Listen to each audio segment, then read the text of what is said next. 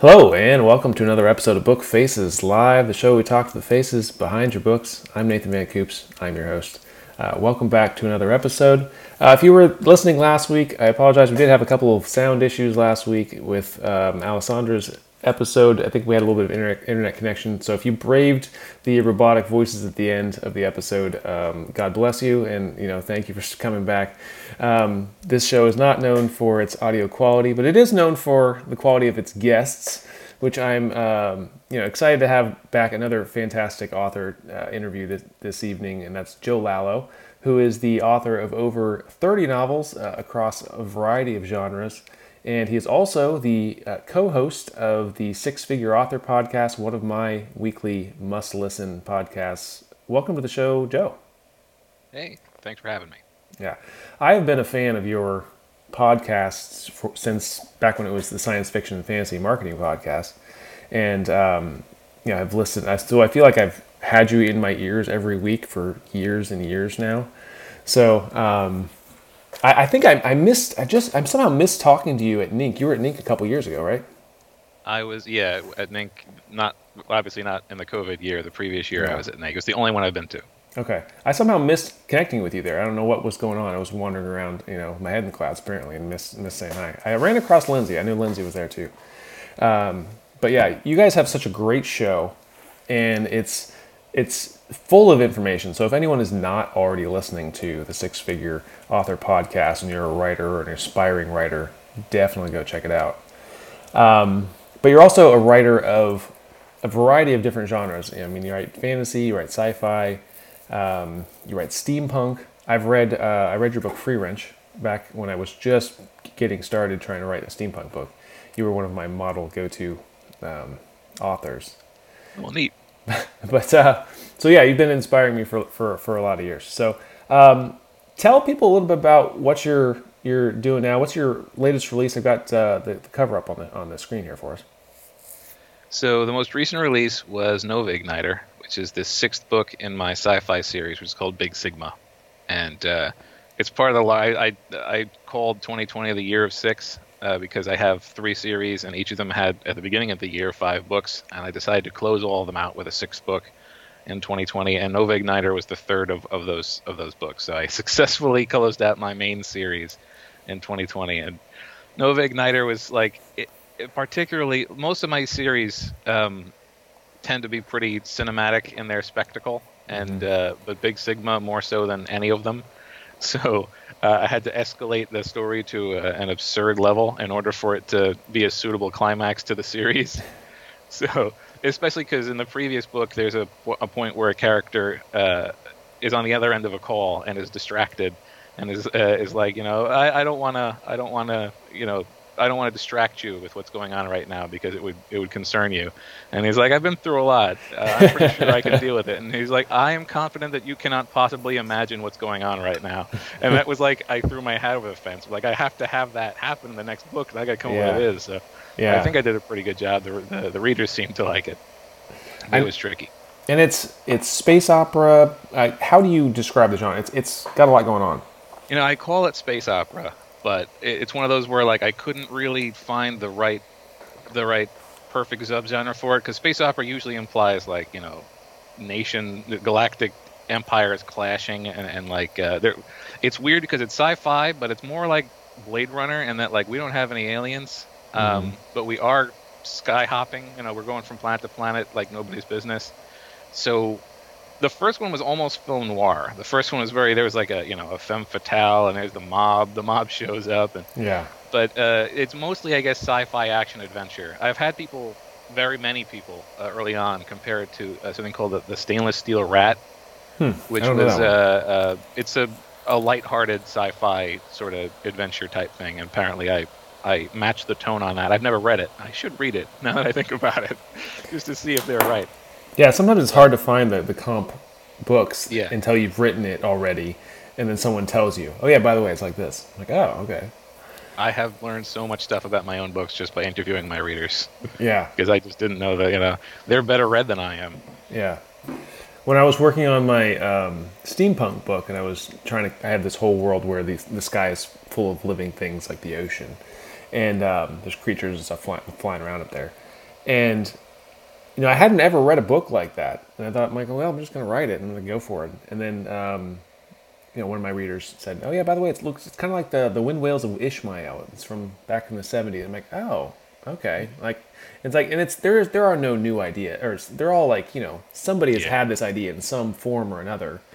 Granted, that one was like a sci-fi sequel to Moby Dick, so it's not exactly what I was writing at all. Right. But the concept, the general high concept stuff was there. Yeah, they say there's only like 5 ideas, and the ancient Greeks wrote all of them. So Yeah. like we're all just remixing all of their stuff. Yeah, sometimes I talk to new authors who are just super precious about their idea, and they don't want to like tell anyone about it because they're worried someone's going to like, steal their idea. I'm like, if someone took that idea, it would be an entirely different book than what you're going to write. So don't worry about it. I think it's Neil Gaiman. Neil Gaiman's like, I can't write a better book than anyone else, but no one can write a better Neil Gaiman book than I can write. It's gonna be yours. My brother my brother was not an aspiring writer. My brother would like to be an aspiring writer. He hasn't gotten to the aspiring part yet. And he had a lot of ideas, and then he like watched whatever Memento or whatever, and he's like, that's close to my idea. Now I can't do it. I'm like, Mike, Right, yeah. I wrote a sword and sorcery novel. Like they're all close to Lord of the Rings. You just write it. Yeah. And I have friends that are that way too. They were watching Everything Like a Hawk, every trailer that comes out, and they're like, "Oh no, it's too similar to what I'm doing." And it's like, that's actually a good thing, because now you have something to compare it to. It's like, if people who like this want something else, hey, here's your book. And suddenly retroactively written to market. Yeah, exactly. And it's one of those things. Starting out, you don't really understand. You don't want to be that unique. You want to be unique, memorable, of course, but not completely abstract. People got to find you. Yeah, and you're no stranger to abstract. I know you've got a Structophis Pizza Dragon book, which is like as unique, I think, as you can come up with. Yeah, that's like notorious. Like it's always got to get brought up, where it's like, again, I just use the term right to market, which is a byword for people who want to actually have a successful author career. You got to find a market to write to, and it's like, oh yeah, I wrote a story about a dragon who is half pizza oven, and I don't even know how the heck I guess it's sci-fi. I think I have it classified. Maybe as it's sci-fi. fantasy. It sure as heck isn't literary fiction. Yeah.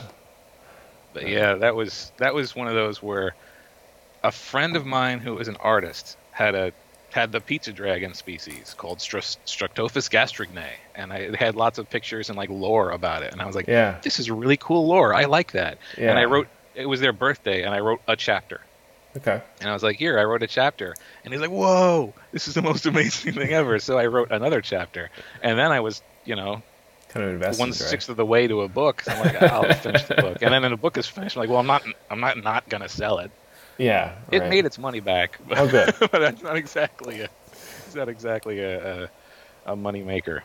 Yeah, well, I mean, that's a very niche genre. Yeah, for sure. Where pizza and dragons combine, it's just the Venn diagram's really a sliver there, where it kind of people like both of those things, but they never really want to combine them. They try though. There's a kids book called Dragons Love Tacos. Oh. Terrible. Terrible book though. Actually, it's a New York Times bestseller. I think it sold a bazillion copies. But from the standpoint of a dad trying to read that to their kid, the story's all over the map. But it's tough genre is all I'm saying.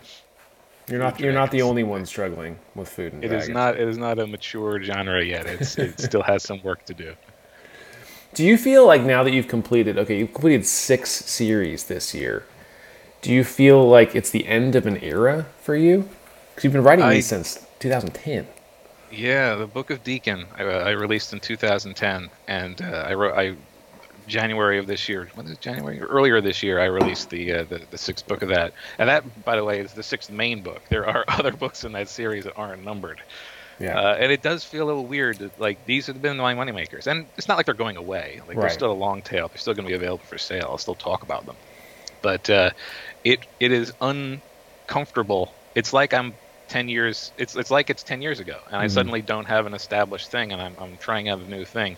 I don't have the promise of releasing the next book in the Big Sigma if I release, Structophis. It doesn't do well, so it's unnerving. But it's also nice because the further you get into a series, the more difficult it is to write something new. Like, first off, everything you've done stuff already, so you Right. sort of have to not step on your own toes. Yeah. And second, you're pulling around all of that continuity, and you can mess up. You can have characters contradict stuff earlier, so you have to really be careful. And trust me, fans notice. So it feels nice to sort of not have the past. The past has not been set. It's all just in a note right now that I have only I know about. Yeah. The future's not set because I'm making all that decision. Yeah. So it's nice. It's easier and it's more fun, but it's also harder because the new book is epic fantasy, and Book of Deacon, my most popular stuff, is epic fantasy. So I have to write something in the same genre that isn't the previous thing. And the planning phase was almost a week and a half longer than it usually is because I had to sort of make a list of tropes that I was okay with repeating and stuff that I wasn't okay with repeating. Yeah. What are some of the things that are different now? So it's like 10 years ago, but you've written 3 series at this point. You're starting a new fantasy series, which is like what you did before. But now that you know what it's like to write a 6-book series, how does that affect your idea forming and your pre-writing going into this one? Like, what's different now that you know what you're getting into? Well, there's a couple things that are, like, if I was to compare directly the thing I'm writing now with when I was writing Book of Deacon, first off, I didn't outline the Book of Deacon. I pantsed all the way through, and that's why the first 3 books were actually one book that I broke into 3, because the one book was 500,000 words. I edited out 50,000 of them and then broke it into 350,000 word books. And also, like, I released it in 2010. I didn't write it in 2010. I wrote it over the course of, I came up with the ideas when I was like 12. Yeah. So I outline now, and it gives me an idea. Number one, it makes the writing process way faster. I know what I'll be writing today because I've got a little thumbnail of the scene that I came up with weeks ago. Also, I outline arc. Like, I don't just have the idea for this book. I have the trajectory I want the series to go, and I will usually outline up to 3. Well, not outline 3 full books, but like, here's what's going to be happening in this book, but here are the elements that are going to be carried forward to a larger story. So it really helps to make the series feel like a series from the start, as opposed to, like, Big Sigma, I didn't write with the intention of it being a series. The first Big Sigma book is Bypass Gemini. I wrote that as a standalone. People liked it, so I wrote a sequel. So I had to sort of retroactively create threads, like a character who wasn't supposed to have anything to do now had to be very important 2 books later, and I had to sort of make it look like I did it on purpose. Yeah. So I'm just better at planning now, and that's a big thing. And I also sort of understand the entire pipeline now. The first book I didn't edit. I released it unedited. It's not a good idea. I made my own cover at first, so now I'm going to have the edit date for the first 3 books in this series are already lined up, just basically stretching all the way to the end of the year. I know how long it will take and who I'm going to get when the time comes to get a cover. So I just have a better idea of all the steps involved. And I also know when I do release it, I'm just going to have a firmer footing because I know what a good blurb looks like. I'm not great at blurbs, but I know what one looks like. I know what a bad one looks like. I know how to avoid those. So just overall, I'm able to streamline a lot better, and I'm able to make a checklist that I can follow. And if you know me in real life, you know that I sort of have to motivate myself by checking things off a list. So now that I'm good at making the list, I'm good at making the product. How is that going? Because I've heard you talk on the podcast about making this sort of master list of like how I publish a book. Have you completed that? I have done 5 chapters of a thing I've been sharing with the Patreon, which takes it straight up to the actual writing of the book. And I have probably another 5 chapters worth of, formatting the book, getting it beta read, and then eventually releasing it. But those are, number one, it's the Patreon level version of it, and it's not of a book, it's of a short story, which, spoiler alert, didn't stay short. So there was a bonus chapter where I teach you how to split a short story so that it stays short, and now you have 2 parts. Yeah. But it's going okay. The problem is I can't work on anything that requires narration during the day because there's a 3-year-old upstairs. And so I have to wait until he goes to bed. And that was fine for the first 5 chapters, but my brother just went back to work, and he would be coming back home right in the middle of what would be my recording session. Yeah. So scheduling has become a little bit tricky. Yeah. So I'll eventually get back to it, and I enjoy it, and apparently people have been getting a lot of use out of it.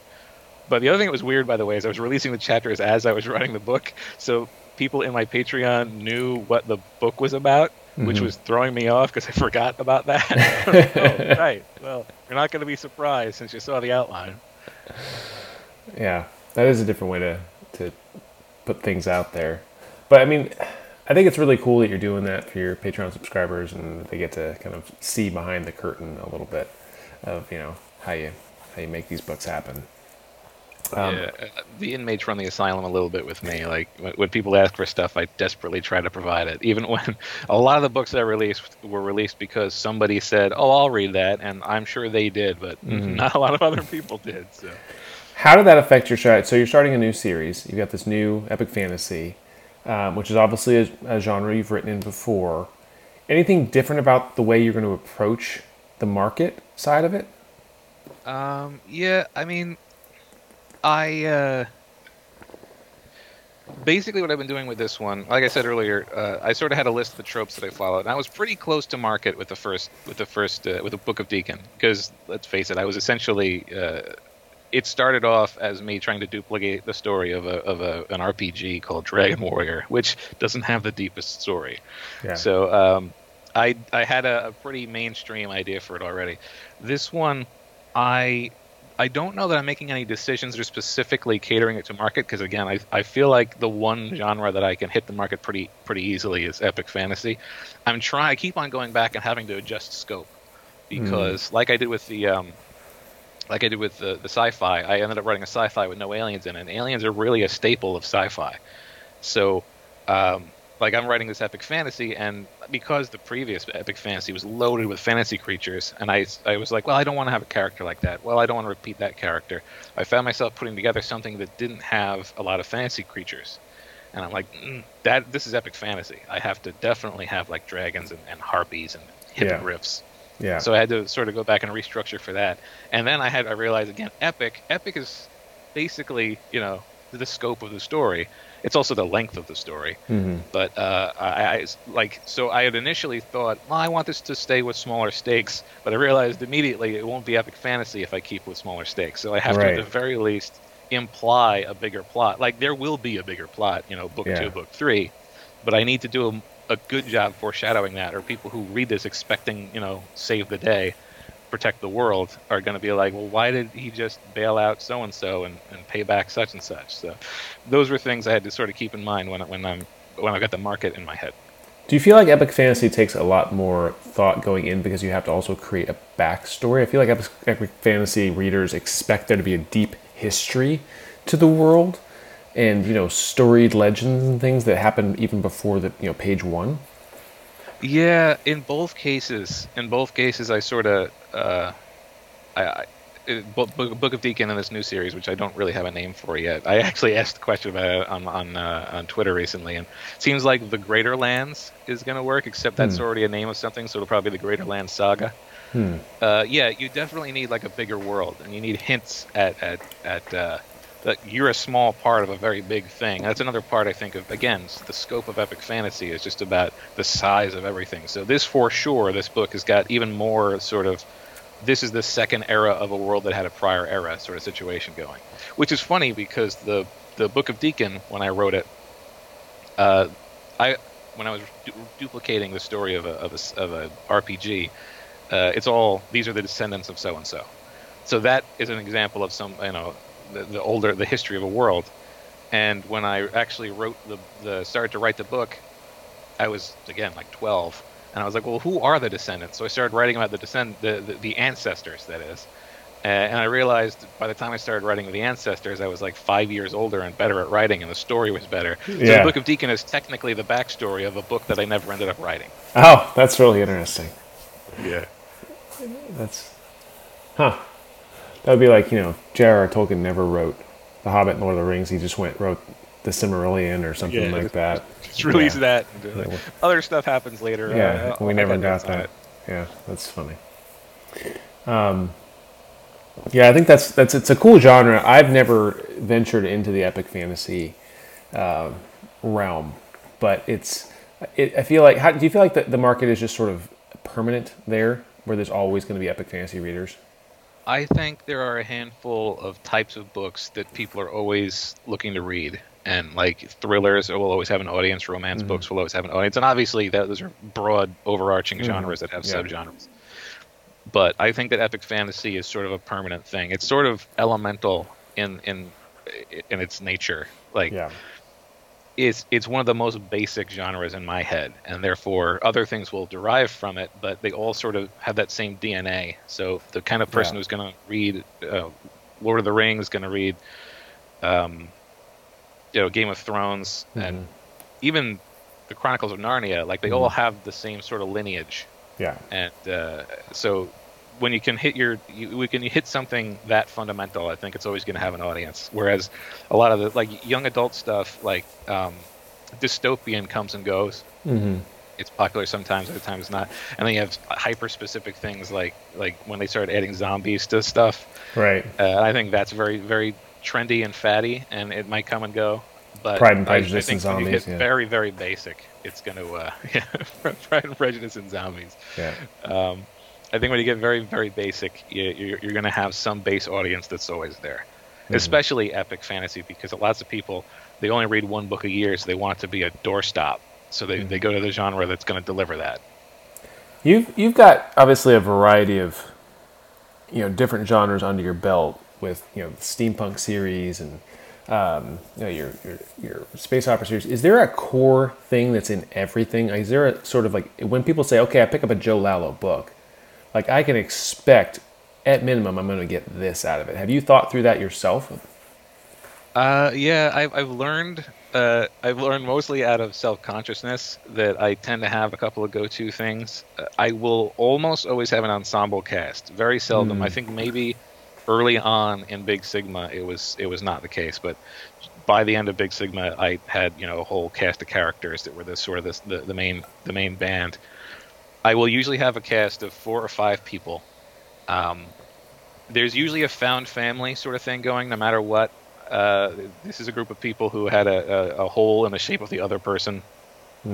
There's usually going to be a banter. Like I try to work good with pairing off characters and to have sort of fun exchange dialogue. So I've been told my character building like that is good. And there's almost always a cute sidekick character. It happens on purpose or not on purpose.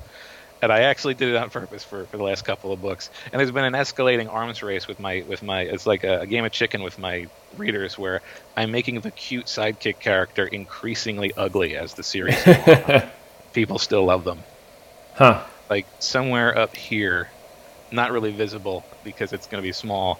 One of the cute sidekick characters is a snake with the head of a jackal and spider legs. And people were like, "Oh, like how are you saying oh?" Because it like pats on the head. Yeah. So yeah, that's always in there. That's really cool. What's been the most difficult character for you to write? That's a good question. I find when I write characters, like I have a hard time with villains. My villains, often there isn't a villain. There's several of my books where the situation is like it's just somebody overcoming a difficult situation. I have a really hard time making villains that are anything more than like mustache twirling, like the person playing the role of the villain. I have 1 or 2 villains that people can genuinely feel are sinister, but I develop an empathy for my characters. So I don't want bad things happening to them. Yeah. So I end up trying to soften a lot of the stuff like that. So anytime I have to write a villain who's got like, I want my villain to be the kind of person that we all agree we hate. So if I had to have a villain, and I think the most interesting villains are the ones who sort of have a point, like, ooh, you are definitely the hero of your story. Yeah. Like I think those are the best villains. I don't really write those. I write somebody who's like, well, I know I'm a bad guy. Yeah. But like I got gangsters who are bad guys. There's always the megalomaniacs. Yeah. So I would like to write better villains. And I think that's the only type of characters I've really included frequently that I have a hard time with. Have you watched Incredibles 2? I have watched Incredibles. That villain was a good example of like everything that came out of her mouth. You're like, yep, that makes sense. That makes sense. Super reasonable. Yep, Yeah. I see your point there. It was just like the whole way through, like, is this the bad guy? Are we the bad guy? Exactly. It's like, yeah, we're rooting for somebody who really is, yeah. Oh, Yeah. well, but she's changing people's minds. That's no Yeah. good. It's one of those where it's like, I was reading an article recently about the original Blade Runner, which has not held up well in terms of, you know, the love scenes. It's gets real rapey in there. Now, 30 years later or 40 years later, you're trying to watch it. But that sort of thing comes out with genre fiction a lot. yeah, in the 80s, there was a lot of problems with that movie. In that particular, it was an amazing movie in that it was genre defining. And I love the second one. The second one, for me, I think is a nearly flawless film. But the thing that I think was interesting was about this article was talking about how the bad guy in that you could make him the good guy because he makes the most moral choices. He's trying to save his friends and not die, and he's trying to find the joy in living. And compare that to Harrison Ford's character, who is just out to kill this guy and be terrible. Kind of be, he's just. And when you flip it around and just reverse the film and who's the hero, who's the villain, it completely works. And I'm like, oh, that's really fascinating to be able to do that with a story. Yeah. And I struggle with that too. I'm writing a more of a PI detective series right now, and my main character is a little bit more of an anti-hero than I'm used to writing, and I have this tendency to want to soften the edges, and I have to resharpen them all the time and be like, nope, stop being so nice, Nathan. Like, let him just say the mean thing. Yeah, let him. Yeah, and it's tough. It's tough to like force yourself to write, unlikable people, or just rough around the edges people, even in my case. So. Yeah. But yeah, I'm always curious to hear that from writers because I know some of your protagonists, obviously Free Wrench, are female characters. How do you feel about writing female leads from a male perspective? Has that been a challenge? It hasn't been. Again, it's every one of the female leads I've had, and at this point, most of my books have got at least a female second lead. It happened for a different reason. And so again, Book of Deacon was technically the backstory to something I didn't end up writing. So the thing I was going to write had 4 male characters and 1 female character. So I'll make the ancestors 4 female characters and 1 male character, and then that's how those Miranda became the star. And I didn't know any better. I was just writing a character I thought would be interesting. And I think if you do that, unless you're making potentially absurd, incorrect anatomical statements. I think as long as your character, I think a lot of us really are the same, and people have the same motivations. So I think you can write a character, unless you're getting really down to brass tacks. It shouldn't be too hard to write a character outside of. I mean, I'm writing dragons. I should be able to write women. They're less different. And then Big Sigma. Bypass Gemini very closely follows 1 male character, but by the second episode, he's teamed up with a female character who is arguably the most popular in the series, and that just happened because it was more fun to write that character, and it was definitely more fun to write the pair of them bouncing off each other. And Free Wrench was an example where I was originally going to write Free Wrench was because I had just written one, I wanted to have another male character as the lead of that one, and then I had a fan contact me and hey, could you write a character that I could cosplay as? And she was a black woman, and I was like, I will make a black woman be the character in this, and that I just made the decision at that point. Yeah. I haven't really. I don't find it. Maybe I should find it more challenging, but so far nobody's yelled at me for what I've done. So yeah, apparently I'm capable of thinking, from multiple perspectives. Yeah, I run mine through some beta readers too, just to make sure.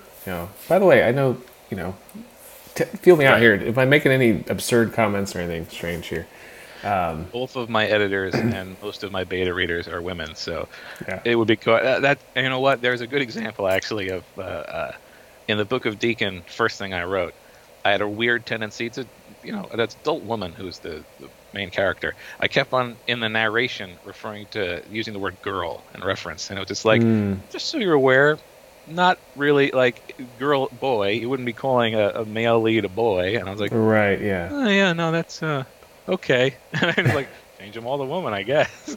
So yeah, like I've learned stuff along the way, but in terms of the actual behavior of the characters, I'm sure my editors would be like, you're off the mark there, Joe. Yeah. So that helps. Yeah, absolutely. Yeah, I enjoyed Free. We should mention for anyone listening to or watching that you can get some of Joe's first in series books for free. Just start them out. And I'm a big fan of the Perma-Free Book 1. I know it's kind of come and gone in popularity, but I just put a couple of mine back to Perma-Free for a little while. I know Book of Deacon has over 2,500 reviews on it at this point, so it's obviously working to get people into the funnel. Can you talk a little bit about that? Because I know some newer writers don't understand the value of the free book 1, especially wide distribution. Can you talk a little bit about that?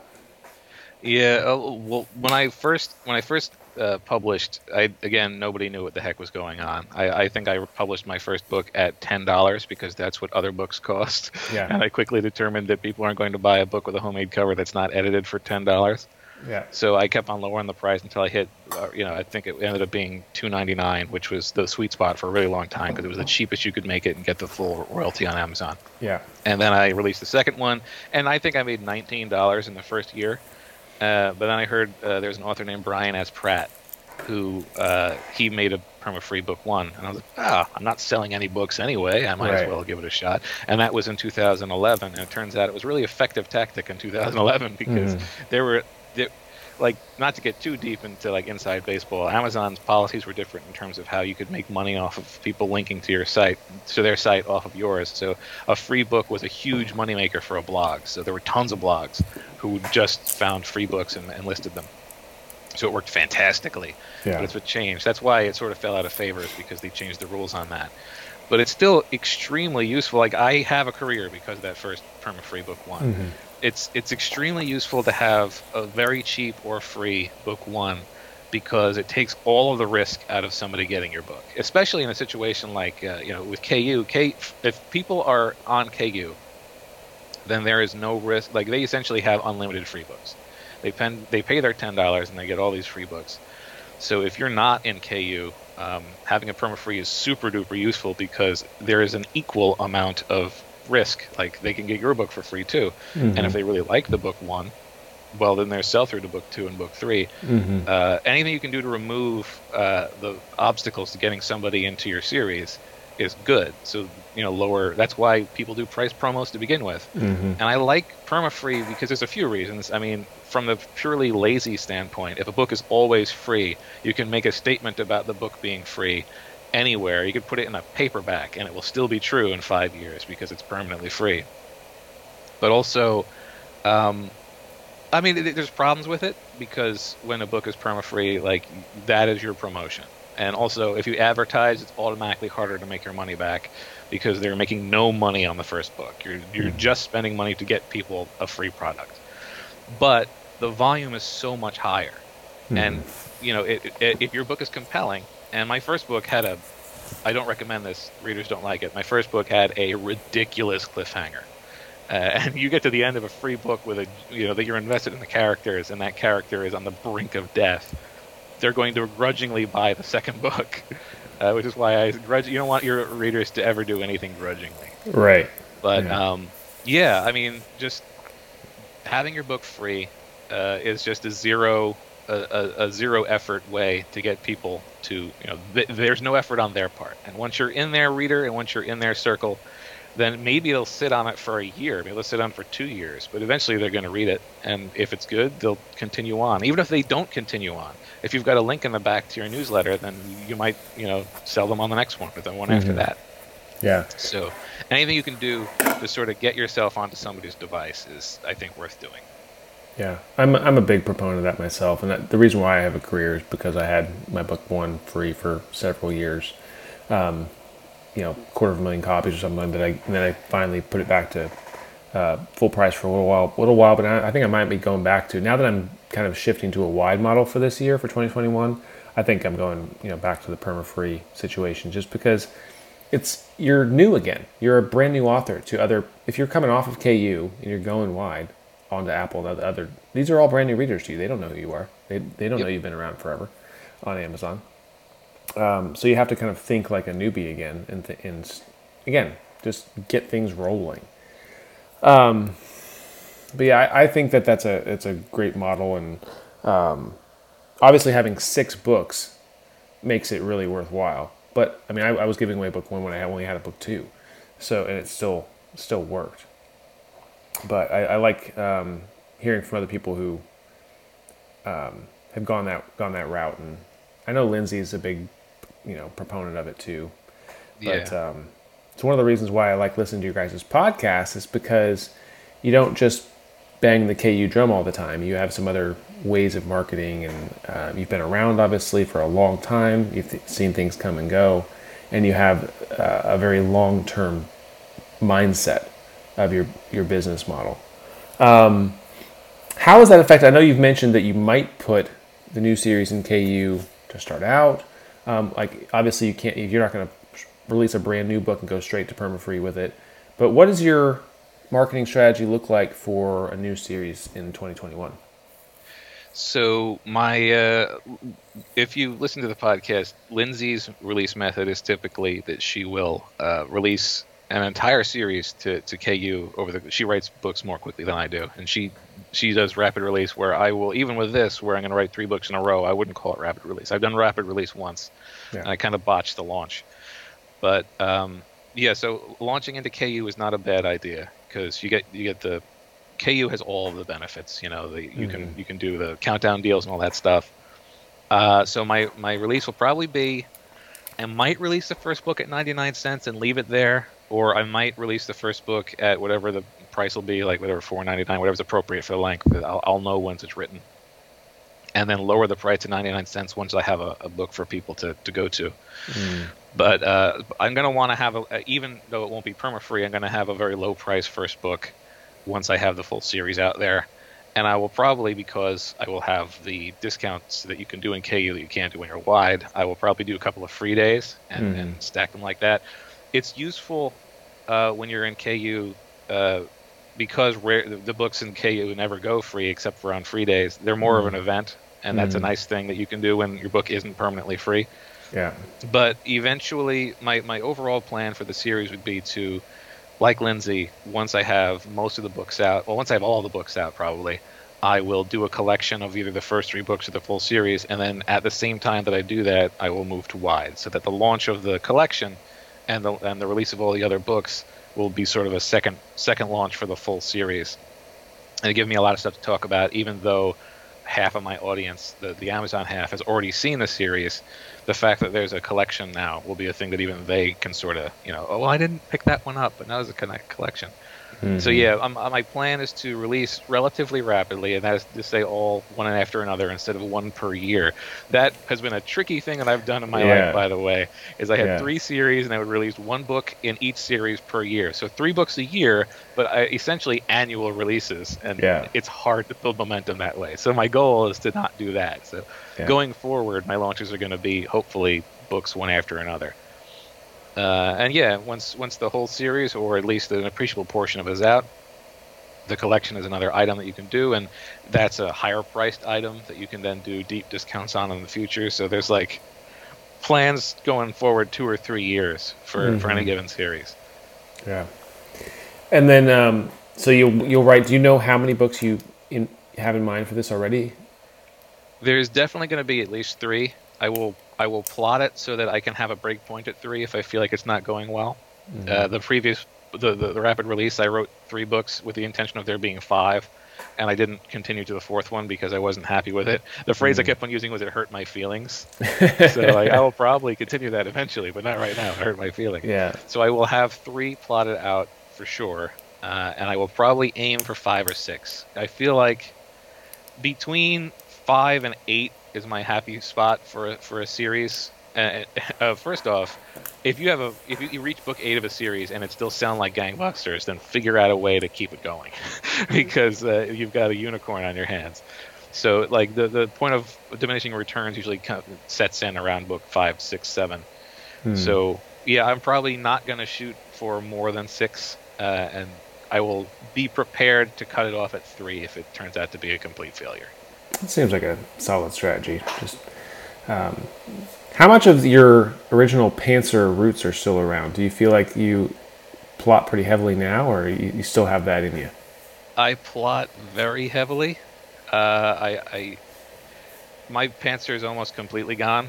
But that being said, if as I'm writing I get a better idea, I will usually follow. Like, if the characters are leading me in a direction that I did not send them, I will attempt to predict where that direction is going, and if I like where it's going, then I will follow them there. Yeah. And it occasionally requires me to go back and rewrite my my outline to match what I actually wrote, because it turns out if you forget to rewrite your outline, when you go back to write future books in the series and you don't reread your book, you just reread your outline, that doesn't work. Yeah, so, I can see that being problematic. Yeah. So yeah, there's still some Pantser in me, because I have an easy time outlining plot, but obviously you don't outline dialogue. And since you don't outline dialogue, you're not really outlining character. And since characters are driving the story, if I end up finding that, the character that developed in this story is not the kind of character who'd do that sort of thing, then I have to sort of pull the plug on what my plan was and pants from that point forward. That's a really good point, and people lose sight of that sometimes, of how character is shown on the page, and it's shown through what a character does and what a character says, not what a character is supposed to do per the author. It really hurts the story, I feel, when you're like, no, you will do what I told you to do. Like, I feel like you can tell when a character makes an out-of-character decision in order to keep the plot on track. And obviously you don't want your plot to go off track, so there's got to be a happy medium. So I think that's one of the reasons why having started as a pantser is useful, because I have a little bit of that improvisational story writing. I can hopefully find a way to lead myself back to the intended ending, especially if I plotted out multiple books, because then I have to throw away all of my ideas for the future if I go too far off track. Yeah, these are the problems that people don't realize they get into until they're halfway through the book. And they realize what they've created, and they can't go. I mean, I've rewritten the first 5 chapters of books like several times, just to go back and all right, wait, I got to go back in the beginning and fix this thing, and then come back and so to make it all work. Yeah, I think that's really good advice for people, though. It's actually surprising to me, and the number of times it's happened where a book got derailed or I had a better idea. It's amazing to me how little you really like. If you go through and read it, it's amazing how little you really have to change stuff to make things fit. Like, I have found some sweeping changes that I've written.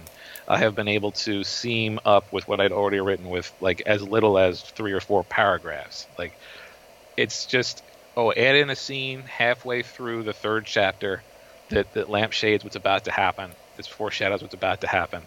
And then, add in a paragraph at the end of chapter 7 where that sort of comes to light. And all of a sudden, this person's idea and that person's reaction and the presence of this person in the scene, they all work. And it's like, that's 4 paragraphs and it completely changed the plot of the book. So that's one of the reasons it sort of makes me feel okay about making a change, is because I'm confident I can go back and make it work without a full rewrite. Yeah, and that's a good skill to have. It's just understanding the bones of the story and what needs to move to make it make sense. Or sometimes the reader can just be satisfied with just, as long as you have a callback to it, come back to it later and make something resonate so that it feels intentional. There's so much of the way we read stories we're wired that way. We want to feel like the end is connected to the beginning and that we follow this consistent thread the entire way through, even if that's somewhat of an illusion sometimes. Yeah, and that's something that I think a lot of people who are pantsers, a lot of people is not kind. I'll say some people who are pantsers, they think you write the book from beginning to end and then give it to an editor. Like, right.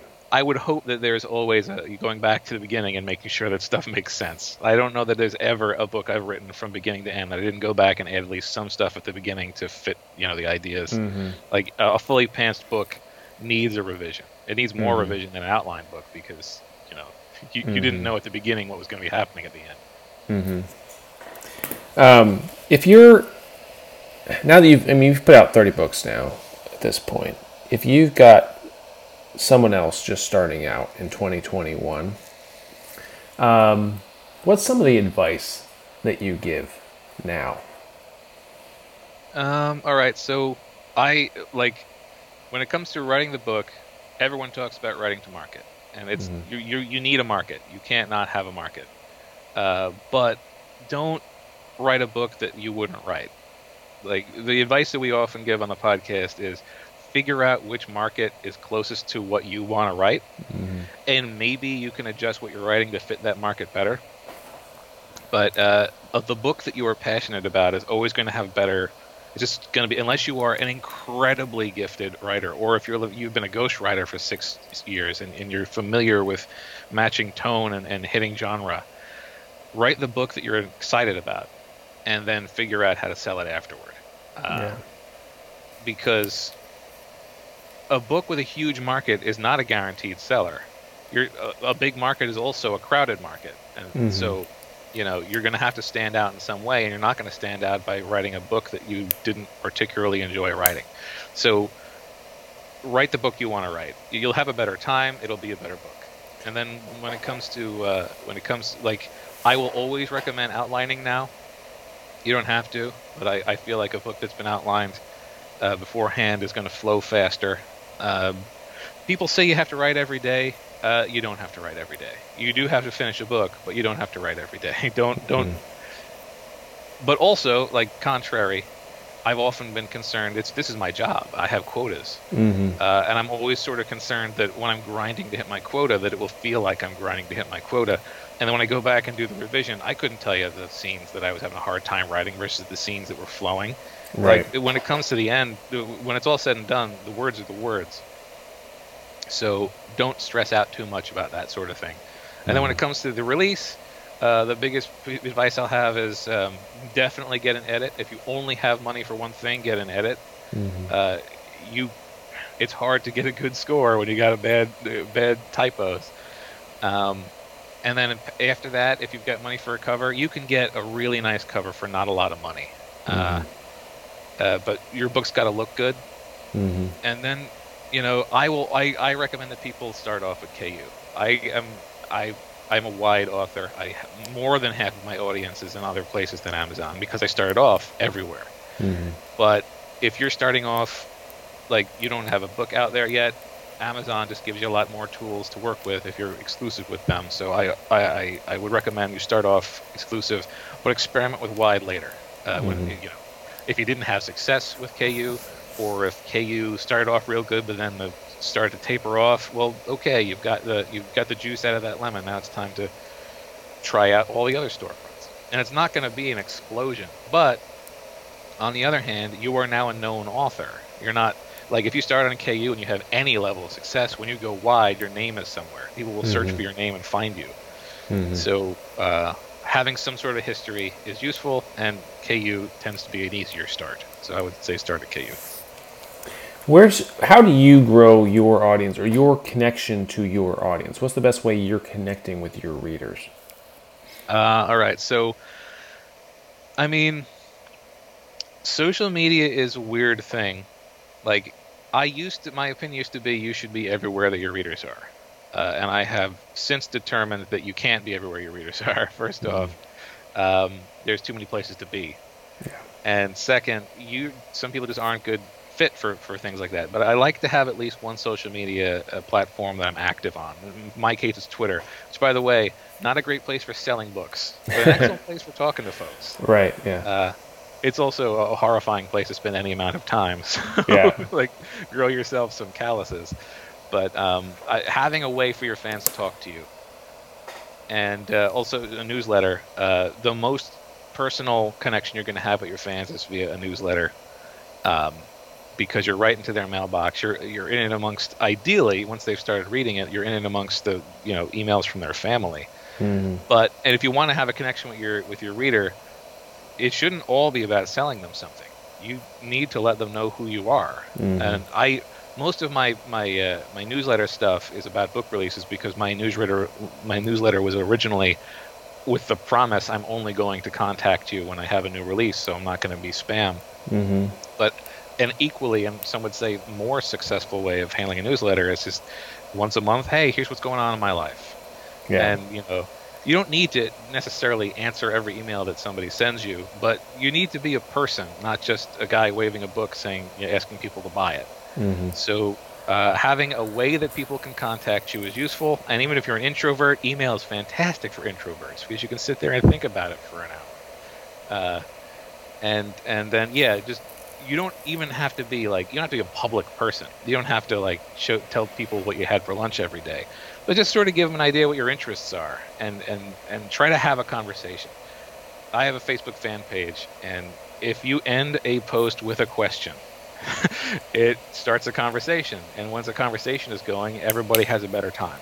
Yeah. So just have one or two ways in which people can contact you if they want to, and wherever you are visible, try to be genuine and let them know what kind of a person you are. And I think everything connects to genre. So I think that your point about writing what you really want to write anyway is going to be so much easier when that's already part of your personality. It's already something that you love, because the part of you that has to stand next to your book and be likable too and be authentic with this product is going to be so much easier if it's legitimately something that you like, not just something that you're writing as a money, a market, kind of money grab. Yeah, you'll be able to talk about the associated, pop culture because you like the pop culture, like you're not necessarily competing with all this stuff, but you're certainly, part of the content that people are consuming. So it's kind of useful if you happen to be really enthusiastic about that stuff, and if somebody compares your book to something that's on, that about, like, oh, you suddenly feel, number one, an immediate connection because the two of you feel the same about something. Yeah. And also, like, you can start talking to them like, oh, actually, that was an inspiration for this, or, you know what, I really like that character, and now that you think about it. Well, I think about my Facebook group, but the majority of the time is spent about talking about things that are nothing to do with my books. Like, bulk of the conversation is topics that are tangentially related to genres that it might be, it's time travel, for example, but nothing to do with what I particularly write. I have very little to do with it, which I love. It's so great to have a community that will run and operate without you in it, and you can just come in and enjoy it and just hang out with people that you would like to hang out with anyway. That's the best kind of group to have. Yeah. That's one of the great things about like a Facebook fan page, or like, if you had a forum in the old days. Like, I had a forum on my website for a while, but it wasn't active enough to keep it up. But like any situation where people can talk to each other and you're a part of that community, authors have Discords now. I have one for my Patreon, and it's another thing where you just have a place where conversations can happen that you are a part of, as opposed to you standing in front of somebody just spraying words at them. Right. I think it literally builds a community. And that's just automatically better in my head. Yeah, I'm for it too. So where's the best place for listeners and readers to connect with you? You can find me on any of the social media that I'm on. I'm usually JRLALLO. So that, at JR, that's me on Twitter. That's me on a bunch of other places that I can't even remember all of them. Not on Instagram, but don't bother following me on Instagram. Like, don't use it. On Instagram, I'm Joseph_Lalo. Okay. But there are people who very effectively use Instagram for books, and I don't. You can find me at the bookofdeacon.com. That's my main author site. I didn't get the one with my name on it because, again, didn't know what I was doing in 2010. And I'm also at Six Figure Authors with the number 6 for the podcast. And if you at all want to know about selling books, I would recommend that you listen to our podcast and pay attention to what Lindsay and Andrea are saying. I've clearly been able to make a living at this, but Andrea and Lindsay really are more guru than I am when it comes to this sort of thing. I think you're underselling yourself, but yeah, I've been listening to you for a long time. You've said a lot of good things on that show, so thank you. yeah, definitely fantastic podcast. Like I said, if you aren't already listening to Six Figure Author Podcast, I give it 2 thumbs up myself. I listen every week. I don't miss it. So, yeah, great show. Thank you. Joe, thank you so much for taking some time out of your night to come and hang out with us. I really appreciate you being here. It's always fantastic to talk to you and hear from you. I hope we can do it again sometime again soon in the future. Thank you. All right, thank you everyone for watching and for listening, and we'll be back again next week with another episode. So long.